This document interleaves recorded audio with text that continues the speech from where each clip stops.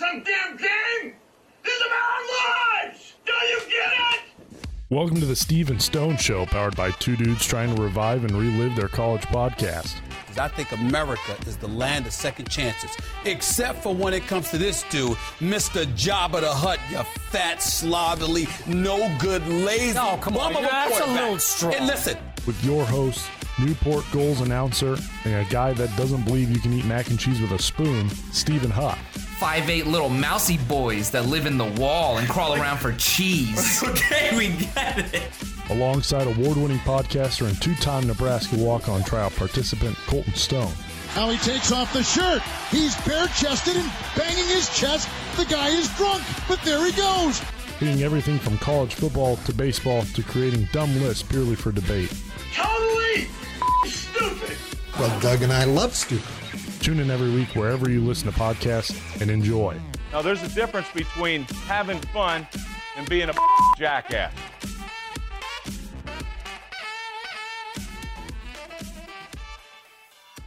Welcome into the Stephen Stone Show. I'm Stephen Huff alongside Colton Stone, and we have a special guest today. He is an ESPN insider, the college football guru, and the creator of the most accurate magazine over the last 22 years, Phil Steele. Phil, thanks for joining us today.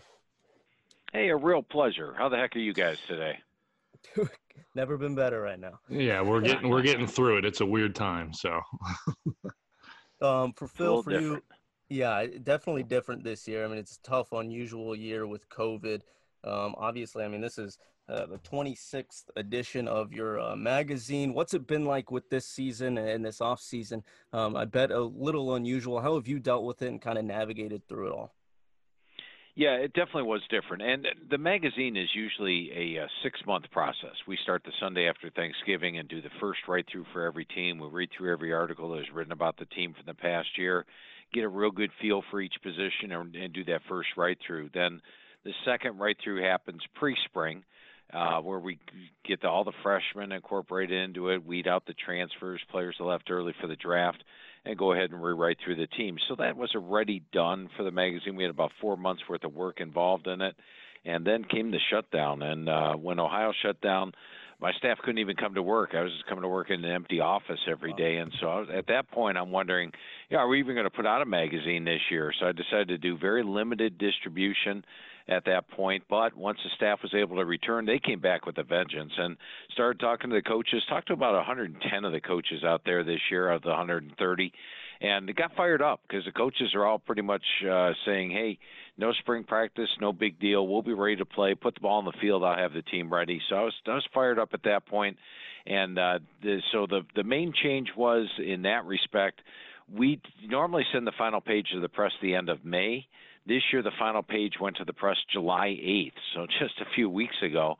And the second main change is normally we're everywhere. I usually print about 200,000 of these things, and they're in every store everywhere.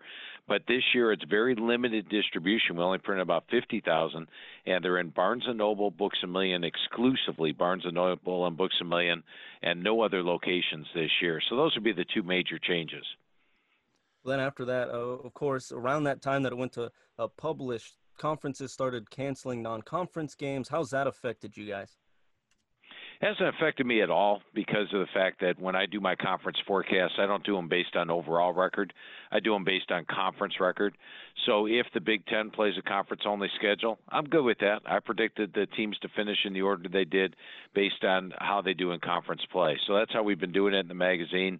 I think since about the 4th year of the magazine, we started doing it based on conference record as opposed to overall record. So it really doesn't affect me at all.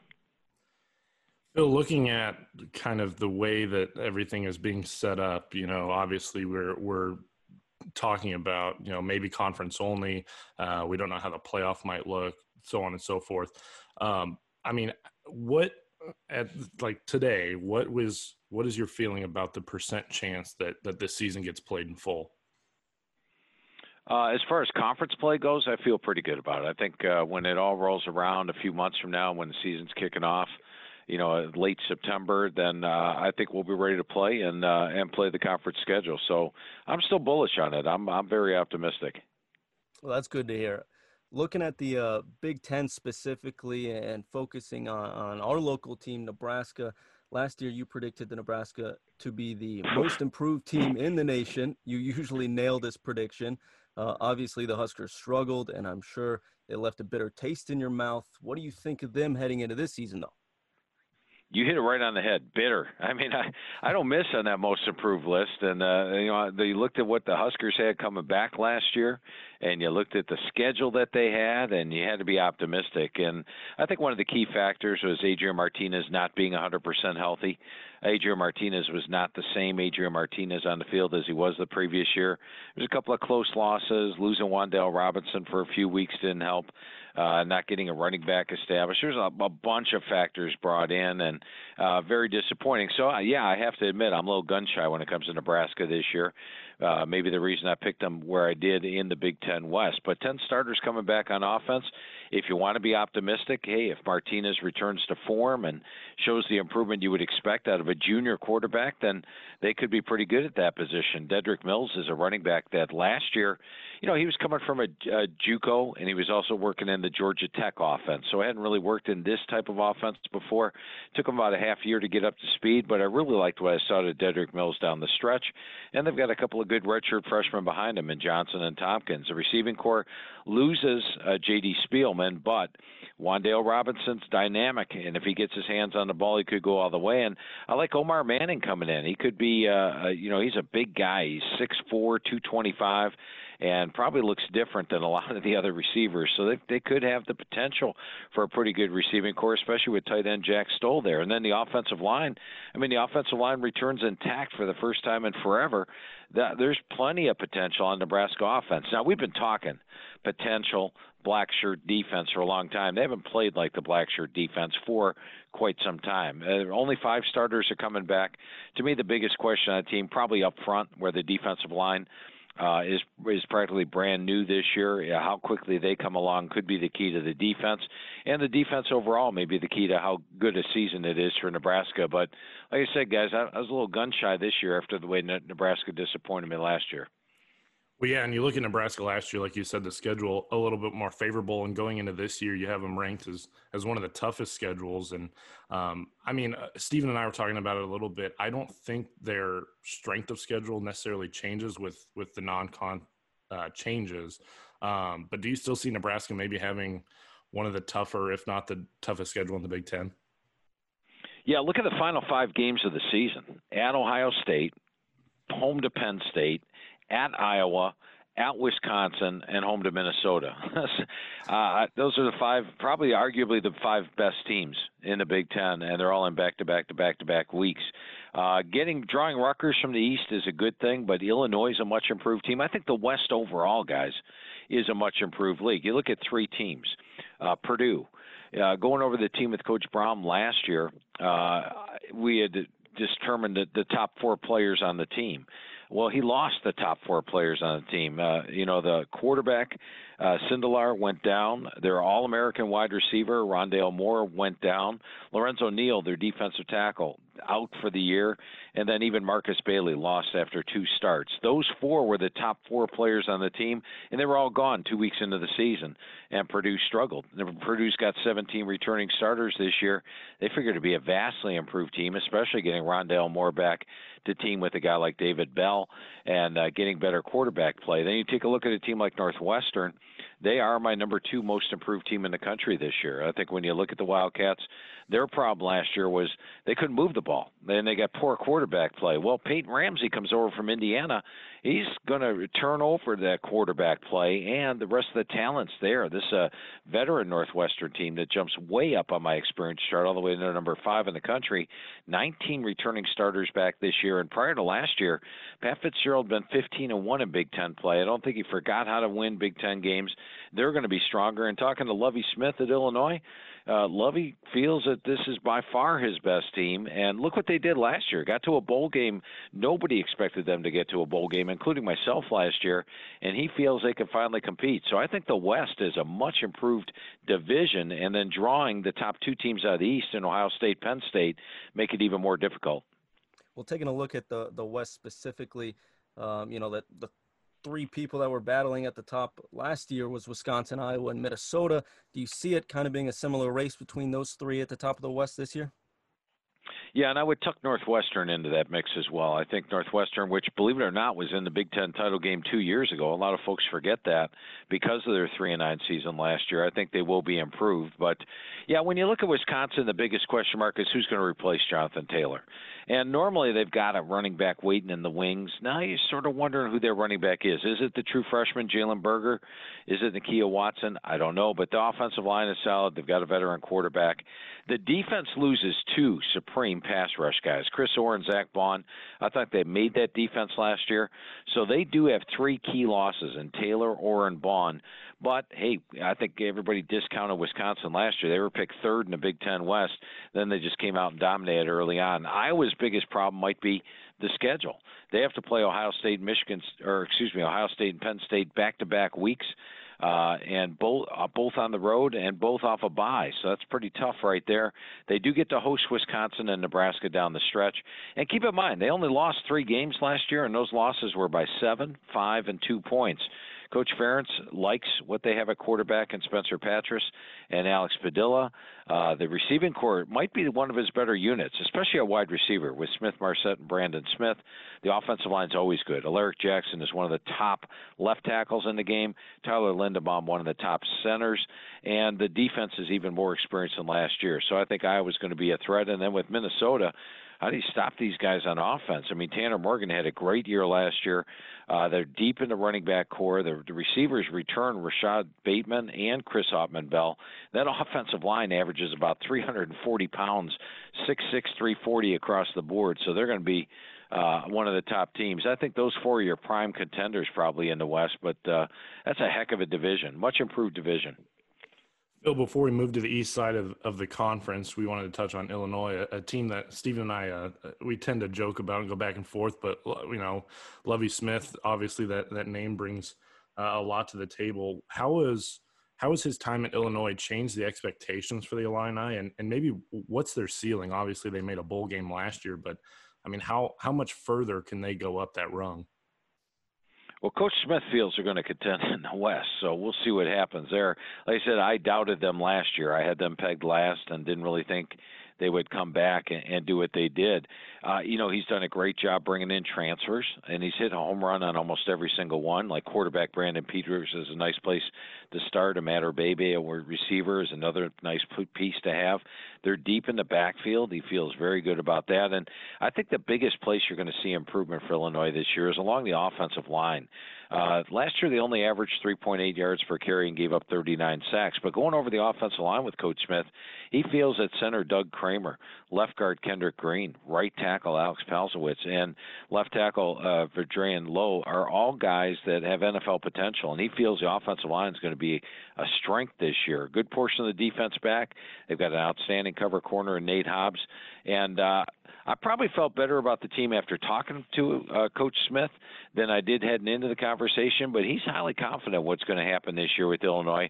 So it was tough picking them last in the Big Ten West, but as mentioned, the West is an extremely good division. Taking a look at the other side of the Big Ten, it seems to be a 2-horse race for the top of the East, and it seems to be between Ohio State and Penn State. Is that how you kind of feel it mapping out? Yeah, I think when you take a look at these two teams talent-wise, they clearly are the best. And Ohio State has got to be the favorite for the conference. I had questions about Ohio State last year. The previous year, in 2018, they had allowed 403 yards per game. They allowed 4.5 yards per carry. They had a lot of close calls. They barely got past Nebraska. They needed a 2-point conversion to fail for Maryland to avoid a loss in overtime. They got blown out by Purdue, had close games against Penn State and others throughout the year. And then they had a new head coach last year in Ryan Day. They had lost their quarterback. They only had 4 starters back on offense. So I had questions about Ohio State last year. Questions answered. I mean, they just dominated everybody they played basically on a weekly basis. Probably should have beaten Clemson in the playoff last year had they not settled for so many field goals early on. This year they only have 10 returning starters, but one of them is Justin Fields, which is a big plus. And they got 3 offensive linemen coming back to turn down the NFL, and Josh Myers, Wyatt Davis, and Thayer Munford. So offensively they're going to be potent. Defensively, probably not quite where they were last year. losing Chase Young and only having 4 starters back, but they're talented. They'll be very good there. But the one team that I think can stand toe-to-toe with them this year is Penn State. And going over the team with Coach Franklin, each of the 7 years he's been there, you go back to year 1, they were coming off probation. They had a very few scholarship players. They have walk-ons in the 2 deep, and now going over the team with Coach Franklin, they're 3 deep everywhere. And I'm not just talking players. We're talking highly touted players on the 3rd deep. So this is 3 deep. So this is a very good Penn State team. Oway, Shelton, and Shakatoni up front. Micah Parsons at linebacker. Solid players in the secondary with Castro Fields and Lamont Wade. And you look at them offensively, they go 6 deep at running back. Sean Clifford's a veteran QB now. The offensive line, one of the best that Franklin's put on the field. Freiermuth at tight end. They're loaded. I think they can stand toe-to-toe with Ohio State. They're probably a little disappointed. They probably won't be playing in front of a full crowd because they would have had full whiteout conditions against Ohio State on October 24th, and that might have helped their chances a little bit. But they are a clear contender in the East. Looking behind the Buckeyes and the Nittany Lions, obviously you have Michigan and Indiana as the next 2 teams.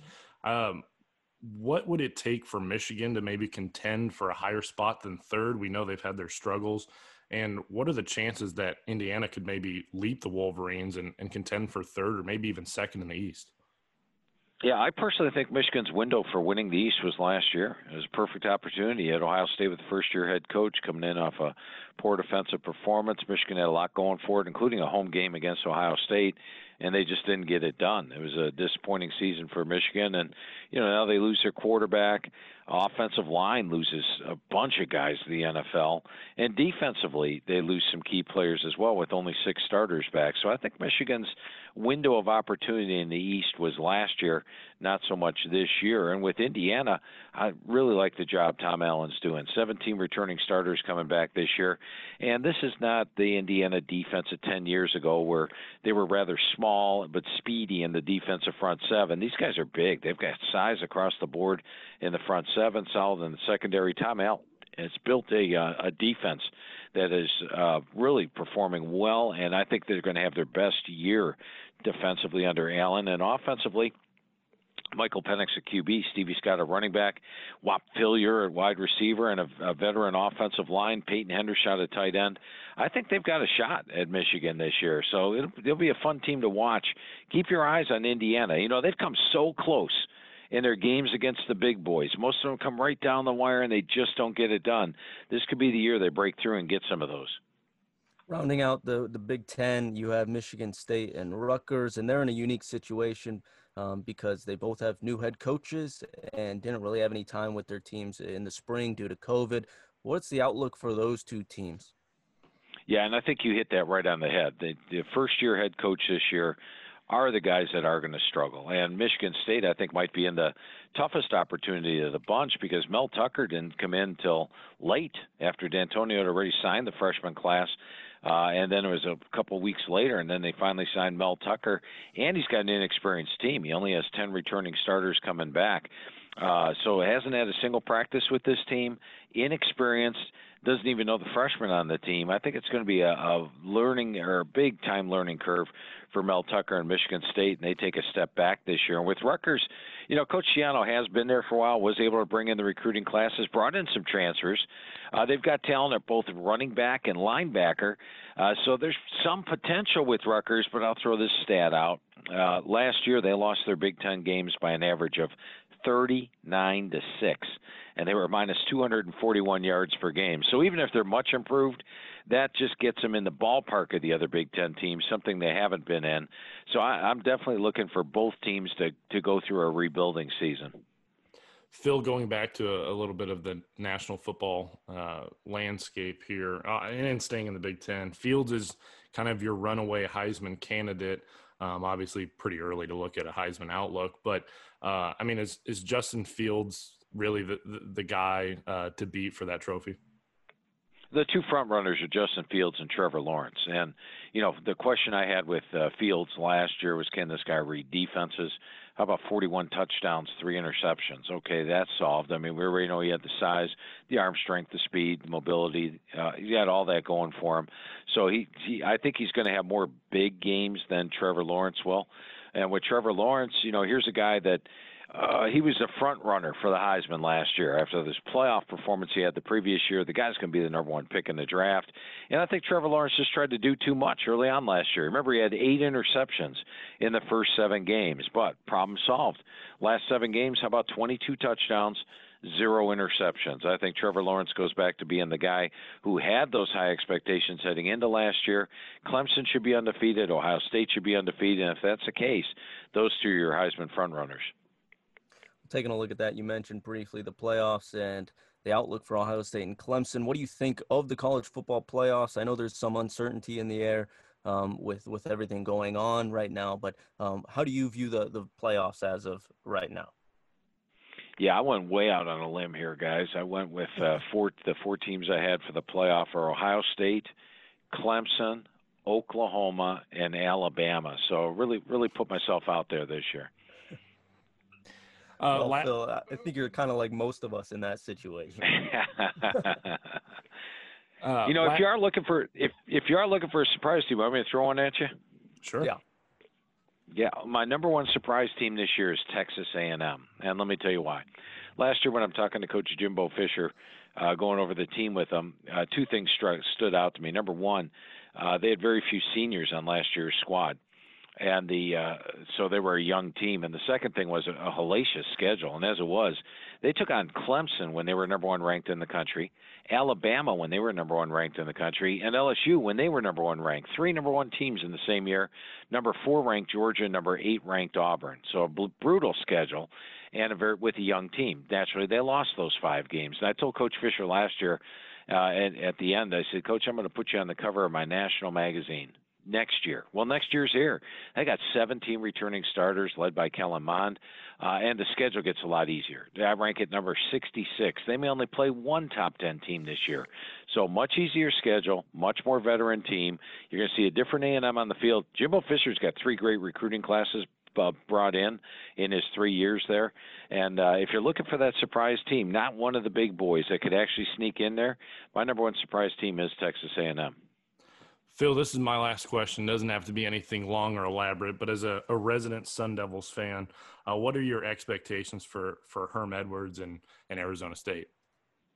He's got himself a pretty good quarterback in Daniels out there, and I love the job he's done his first 2 years. I think Arizona State's one of the 3 teams that are going to contend in the South. To me, the South is a 3-horse race. Because I think Colorado, Arizona, and UCLA are just not to the level of Arizona State, Utah, and USC. But I did pick USC to win the South. I think they might be the most talented team in the Pac-12 this year. But Arizona State with Herm Edwards, always a contender. Well, Phil, it's been a pleasure having you on and having your insight.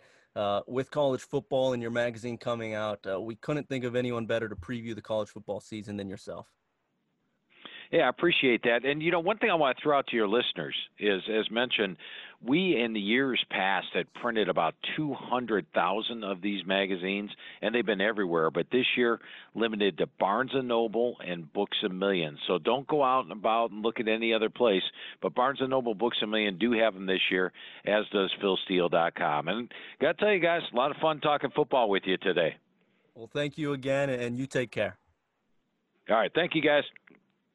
You can follow Phil Steele on Twitter at PhilSteele042, and like he said, go and get this magazine. It's the college football Bible for a reason. You can get it at PhilSteele.com. You can get it ordered and shipped to your house, or you can even get it digitally. If you're like me, though, you kind of like it in your hands, so you can go to Books A Million or Barnes & Nobles like I did just a few days ago to get it. Colton, I don't know. I'm always a guy that likes to have the physical copy, though. Right? I need to flip through the pages. I mean, it's 350 pages for a reason. I like to flip through it all. Yeah, well, here's a couple of things. One, as someone that tried to not buy textbooks in college as much as possible, I was you probably also going to try to go to class. Well, whenever I didn't have to, I guess, right? What was my excuse? If people want to skip a day, just don't go. Yeah, I mean, that still rings true. No, my thing is in college, you kind of want everything on your laptop. If you're taking notes on your laptop, your book can be right there. You can highlight things. You can literally copy and paste things into your notes if it's important. Some teachers aren't like that, where they don't even use the textbook. So I was always a person that was like, if I don't need it, I won't buy it. And usually the digital version was cheaper. Now, in this case, with the limited prints of it to begin with, I think you're probably going to see a lot more people buying the digital version. But, you and I were talking about it, and I've seen some people online, like this volume in particular, he said usually 200,000 get printed. It's about a quarter of that. Like this one in particular will probably be a collector's edition on top of the fact that it's 2020 and this year's just been a nightmare. So, if you run into Phil Steele, have him sign it, it'll probably be worth money years later. Even when I went to Barnes & Noble, and this was the first day they had it, there was as soon as I got in, there was another guy right behind me. We're going to the same spot. We both grabbed one, and so they were going quick. And I asked him, he's like, "Yeah, I get it every single year." And so I feel like not as many people are going to get the actual physical copy, but if you're interested, go get it as soon as you can. And I think it's worth it too. And having Phil on, having his insight was great. Talking about Nebraska being a little gun shy, but he did voice some reason for optimism that kind of got me excited for the football season. Yeah, two things. One, it's our copy of the magazine, so I haven't put any financial effort into it yet, but it's ours. It's the show's copy, right? So if anyone wants a signed show copy, like 10 years down the road, yeah, right, exactly. You just got to get one first. The other thing is, with Nebraska, and I threw in a little Arizona State just because I'm always curious what other people outside of my fantasy world think. I'm still like maybe I'm not as optimistic as the next guy, only because you kind of see everything that's going on in professional sports that they try to come back. Some are fine, some aren't. We'll get into that a little bit, but if this season rolls on, if they maybe schools like Oklahoma State or Oklahoma, are playing Missouri State and they're trying to play a game in a month. That worries me a little bit. But if they take the proper precautions, I'm excited. I want there to be college football. I want there to be college football in some capacity. If that means it's only conference, if that means it's a shortened season, if that means, they only get 7 or 8 games in, they maybe play a championship game after quarantine, and then maybe they have bowl games, I don't know. But in any case, if they can get a season played, I'm ready. And I think almost everybody is. I don't think that there's a lack of want for football. The debate every year is, hey, let's have a spring football league because people want more football. Well, people want more football, but they want more football if it's what they're used to. And I think that's the thing right now, is that we are used to college football happening in the fall, and if it's not there, it's just going to be weird. It's kind of like in March. There was no college basketball, there was no tournament, and it was just weird. And so it's all about safety, but at the end of the day, I'm excited. If they can get something played, if they can do something, I'm ready for it. Yeah, and him breaking down the Big Ten like he did for us, intriguing race at the top. Last year, like we mentioned, it was Wisconsin, Iowa, and Minnesota. Mm-hmm. This year, he's pretty high on Northwestern, and at first I was a little surprised by it once I looked into his rankings. But the more he talked and the more I read about him, it seems very plausible that Northwestern could be that dark horse team in the Big Ten East or West, excuse me. I don't know. There's 4 teams that can really challenge for it, I think. What are your thoughts? Yeah, well, you got to remember that when they won the Big Ten West and played in that title game, they were seconds, minutes, away from being 9-0 in conference play. Sure, they were 0-3. I think they lost to Wake Forest, some nobody, and Eastern Michigan, or a directional school, whatever it was. And it was kind of bleak for Northwestern, but at the same time, they went out and they just bulldozed the Big Ten in 9 games. They went 8-1. They get a Big Ten West bid, and it's kind of hard to string together that many wins unless you're Ohio State, Penn State.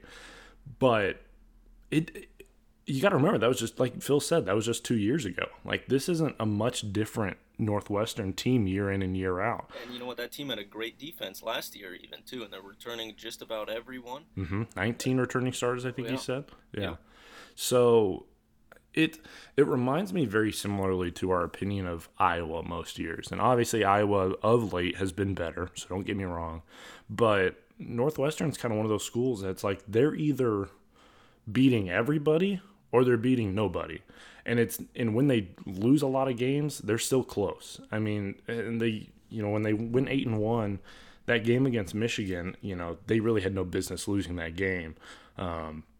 And it just came down to the wire, and they couldn't do it. But I mean, they're a team that almost every game you can flip a coin and put money on one or the other, and you'll be right probably 50% of the time. I mean, it's crazy how up and down they can be, but how good they can be at the same time. So yeah, I'm optimistic for Northwestern if I'm a Wildcats fan.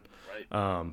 But as two people that follow Nebraska, you hope they aren't as good as Phil says they'll be. They are his number 2 most improved team for this season, predicted most improved. So, and that's something he usually nails is those most improved teams. Mm-hmm. So I'm not going to be shocked if they do kind of come through and really battle in the West. But it was also it was good to hear about Purdue and Illinois because sometimes you get these doormats in the leagues and it's easy to think everyone's just going to walk over them, but it seems like there's a lot of optimism coming out of those camps too, just being more experienced. And Lovie Smith specifically, once he's gotten a full recruiting class through, he's been able to surprise some teams, and so there's actually some optimism for those 2 teams this year too.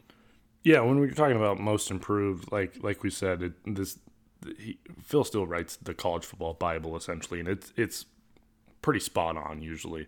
In the last 17 years, 311 teams that didn't have a winning season that he put on his most improved, and 198 of those 311 were bowl eligible. So I mean, and they've basically doubled their record. So if that means anything for Northwestern, at least 6-6 for him. And looking at Purdue and Illinois, Purdue's one of those weird schools too, where you don't really hear anything about them. And I think it's just based on the history of Purdue football. It's kind of, not, I wouldn't say a doormat necessarily, but they're very hit and miss. And I think that's the story with a lot of Big Ten West teams. The East is a little more solidified. You sometimes have an up-and-comer in Michigan State, Maryland, someone along those lines. Indiana this year probably. But it feels like in the West, everybody's kind of like, we'll either be good or not. Like it's, I didn't really think about how much injuries hurt Purdue last year. And then when you're looking at Illinois, obviously you and I talk about Illinois a lot. I bought an Illinois jacket because it was $15. And I cannot wait to wear that this fall when they play Rutgers. Or hopefully they play Rutgers. I don't remember what their schedule is. But, Illinois is a team that when they hired Lovie Smith, I think everyone's expectations for them went up. And I asked Phil kind of what their ceiling is with them making a bowl game. I'm still honestly not sure. Like, I don't know if their ceiling is 7 wins, in a full 12-game schedule. Is it contending for the top of the West? Is it finishing 3rd place? Is it kind of like Michigan in the East where, like, 3rd is where they're destined to be, it feels like? I don't know. But you and I will probably continue to be optimistic about Illinois until they go winless or something along those lines. Yeah. They upset Wisconsin last year, and they're sneaky good, surprising teams, and now it's the most experienced team Lovie Smith's had. So I really enjoyed what he was talking about the West because it's going to be a dogfight, and conference only play. Every game matters more so than it did before, so it's going to be high action every week, it seems. Well, here's a question I have for you, or maybe a scenario. People always talk about conference realignment, including us, but this is more of a realignment within the conference. They've talked about trying to restructure, the Big Ten West and the Big Ten East. And remember, with the Legends and Leaders, it felt like Nebraska was maybe in a little bit better of a situation, where now it feels like they play Ohio State every year. But in my mind, there's a scenario where they maybe switch it up so that the wealth, the power is distributed evenly, but at the same time, it makes for good Big Ten West games because you get to play those teams every year. And on the other side, I'm not saying the East isn't competitive, but when you look at the bottom 3 of the East every year, I mean, at any given point, it's Ohio State putting up 60 on them. So, and they I can think Ohio State would put up 60 if they were in the West too. So I don't think that changes, and I agree with that. But I'm just saying that, like, it feels like the power's in the East, but like the competitive nature's in the West. It almost feels like. Yeah, I think as of late you're probably correct. But I think college football goes through ebbs and flows, and it changes, every 8 to 10 years, it's gonna be a different landscape than what it was this year. So as of right now, I think you're right, but I think 5-10 years from now, it's gonna look different than it does. I mean, you saw in the last 10 years, Michigan State rise and now fall back, and Michigan has kind of dropped off, and now we think their window's closing. So I think it changes just gradually over the years. Yeah, well, and at some point, you said 5 to 10 years. I think in 5 to 10 years, Rutgers going to get replaced by somebody. So, or we might have super conferences by that point. I don't know. But I just, yeah, and you're right. It's very up and down. Like Nebraska under Riley and under Pelini, they had a couple of big windows where it's like, this is your easiest schedule for the next 3 years. If you don't capitalize now, you might as well wait. And that's kind of what Michigan went through. Like Phil said, last year that was their window. And if they could have knocked off a young quarterback with a new coach, like, yeah, Ryan Day knew the system, but it's a different stage when you're the head man. It's I don't know. It's weird, but I'm excited. I want there to be some kind of football, because just like even thinking about how every Big Ten West team is going to be 5-5 is just like getting me fired up. Yeah, I'm with you there. It will be kind of a bummer, like he said, not getting that whiteout game for Penn State or the atmosphere for the big game between Ohio State and Michigan. Maybe we show up to the Penn State game. We'll wear white shirts. I'm hungry for it at this point. I don't know. I mean, I think it's exciting still, at least to look at it. And when Phil Steele's preview comes out, it at least gives you hope for the season. So. It makes it feel real. Yeah. Looking at some other sports, Major League Baseball, it broke out this morning. It really started last night. Now the news is coming this morning about a possible breakout for the Marlins and COVID. Obviously, Major League Baseball is not doing a bubble like NBA is. Right. And this was one of the concerns. It comes just a few days into the start of the season, and now some of the series are being paused. I think Yankees and Phillies series is being canceled as of right now, postponed, at least not played. And then obviously, the Marlins and their schedule's on hold as well. Yeah, a little upset the Phillies couldn't beat the Marlins, but apparently COVID could beat the Marlins. That was a rough series. I don't know how the Phillies go 1-2 in that, but hey, let's look at it from a safety standpoint here. They talked about, hey, let's all play all our games in Arizona, or all the West team, all the teams on the West Coast play in Arizona, all the teams on the East Coast play in Florida. Let's have a bubble. Let's do, what these other teams are doing. Yes, we've talked about it. Baseball is the most naturally, socially distanced sport. It seems like it's the easiest to avoid contact, but at the same time, these guys are traveling to states that have spikes right now. These guys are traveling with other people. These guys have been around each other and their family members, and like they haven't truly been isolated. I'm not saying they haven't taken some proper precaution, but obviously when 14 people in an organization are testing positive in the state that's probably having one of the biggest spikes, it's an issue. And you've got a couple other teams in Florida. So, you look at the NHL, they basically said like, hey, we're only going to play in one, maybe two areas. You looked at the NBA, they said, it's unfortunate we have to keep these guys here basically for 3 months, but it's the only way we're going to get basketball. And now you're shifting to baseball where this is happening. MLS hasn't had an issue. We've seen countries that have properly controlled COVID and quarantined where, European soccer leagues are being able to finish and play and actually like have their championships played. And you're running into an issue where the one sport that you were probably the least worried about is now having the highest concern. And it can't make you feel good with football on the horizon after they just said, like, oh, we're ready, we're good, we've got the proper protocols, and now it's, what does the NFL do, Yeah. Jeff Passan tweeted out that 11 of the 33 who traveled with the Marlins have tested positive. Just yesterday, it was growing from 3 to 9 to now 11. And, I think a big part of this, and Carl Ravitch, mentioned this at one point too, I think the Phillies are going to play a big part in this because they just played the Marlins. And so now we'll kind of get their test results, hopefully, tonight, Monday, the 27th. And that will, be a huge eye-opener as to how quick this is going to spread and the impacts of a breakout from one team and how it affects the other. But this is definitely concerning for baseball. And David Price came out and already said, he's opted out of the season already, but he says now we're really going to get to see if Major League Baseball is going to put players' health first. And so he's kind of putting the pressure on Manfred. And as of today, just recently, within the last hour, Tim Collins of the Rockies has opted out now that there is a breakout. So I wouldn't be surprised if more players opt out.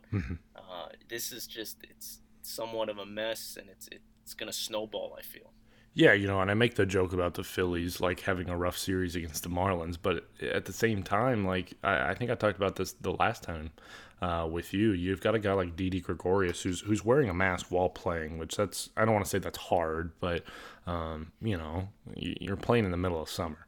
So, but this guy has a fairly serious, like, kidney disease, and like, the last thing you need is a guy like that who's trying to take the proper precautions be stuck in a situation where other people aren't.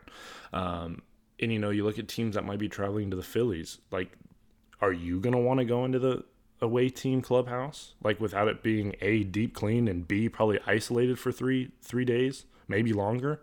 Like, that's the thing is, like you said, are they going to truly put players' health ahead of making money and playing games? I don't know.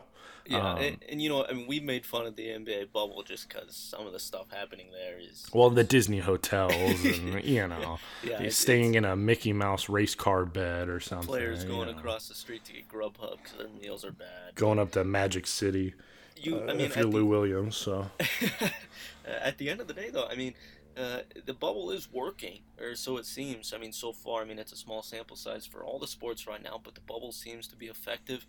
And I wonder if MLB, how they're going to handle this, if they go to kind of a bubble, avenue, or if they, there's people on Twitter, and Twitter's not a great judge of what should be done. True. For voice of reason, but people are calling for the MLB season to be canceled, and so it's going to be a tough road ahead for Manfred, and it'll be interesting to see what they do. Well, and what I find interesting too, in like you said, small sample size, but you look at, the bubble, of course, but you look at NBA teams, naturally they're smaller teams, right? There's less people involved, so there's, less ability to be in contact with too many people. It's easier kind of to follow that gathering guideline. But at the same time, if one guy gets it, probably everybody's going to get it, right? MLS kind of the same way, where, like, yeah, you've got a little bit bigger teams and a little more guys are playing on the field than basketball. But again, similar situation there. It feels like there's less contact with extra people. They're in a bubble, and bigger rosters for baseball, plus travel, plus they're coming into contact with other teams of bigger rosters. If you're looking at it as a college football fan, I know we were just saying, like, I'm optimistic for something, but, like, at the end of the day, these guys are getting paid. This is a professional sport. This is their job. But at the same time, when you look at it from a perspective of people that aren't getting paid, their health has to come before the business. And I think that's what's the biggest concern to me when it comes to college football. And I think that's what I've been the most critical of if they move forward and while outbreaks like this are happening.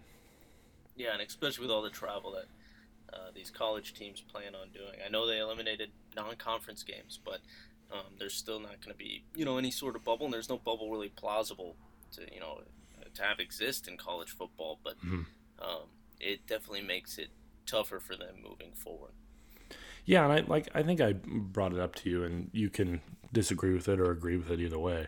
I think the best solution for college football is if you're following protocols per conference, you know, maybe you travel on, and I've said this for the NFL too, you travel to the place you're playing on, what would that be, Wednesday? You get tested on, or Tuesday maybe. You know, you get tested. As long as you're negative, you can play. If you test positive or have symptoms, whatever, you know, plan accordingly. Obviously, travel rosters are smaller anyways. So, I mean, at least doing that, that's something. But at the same time, it's like, you know, if these guys are also taking class, at the end of the day, these guys are still taking classes. They're still students. You know, you can't drag them all over hell's green earth. You know, you can't just say like, hey, we're going to play Saturday. You have a day off. We're going to practice Monday. We're going to leave Tuesday. You're going to rest Wednesday. And then we're going to practice Thursday, Friday, walk through Saturday morning. Like, that's a hectic schedule for anybody, let alone a college student, right? So they either need to do something like that, or they need to play every other week, where they literally take a whole week off and just make sure that everybody's fine. I don't know what the answer is, but yeah. It's easier when it's your job. It's a lot harder when it's on top of something else you're already doing.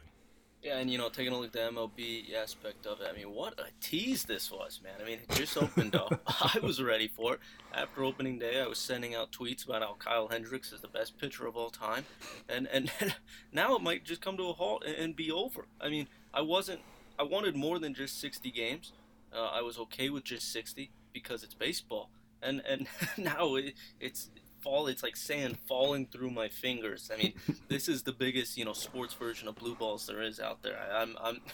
This is a bummer. Hey, I don't have to pretend that the Phillies are going to go 60-0 at least. That's at least if the season were to stop tomorrow, I can say like, hey, at least I didn't have to have too much optimism. All I'm saying is, if it does end today, give Kyle Hendricks the NL Cy Young Award. That's all I care about at this point. I mean, come on. Yeah, it's like you said, it's a tease, man. And you know, you got other sports starting this week. So, you know, if baseball for some reason has to step back and reevaluate and adjust their schedule, then I mean, at least they're doing it during a week when the NBA and NHL are coming back. So that's better than nothing, I guess, yeah. But it sucks. It's tough, but that should do it for this week's episode. I'd like to thank again our guest, Phil Steele. Go get his college football Bible. If you're interested in college football, this thing is going to help you a lot and just get that urge to see some football even more. So thanks to him. Of course, thanks to my co-host, Colton Stone. I'm Stephen Huff. Until next time.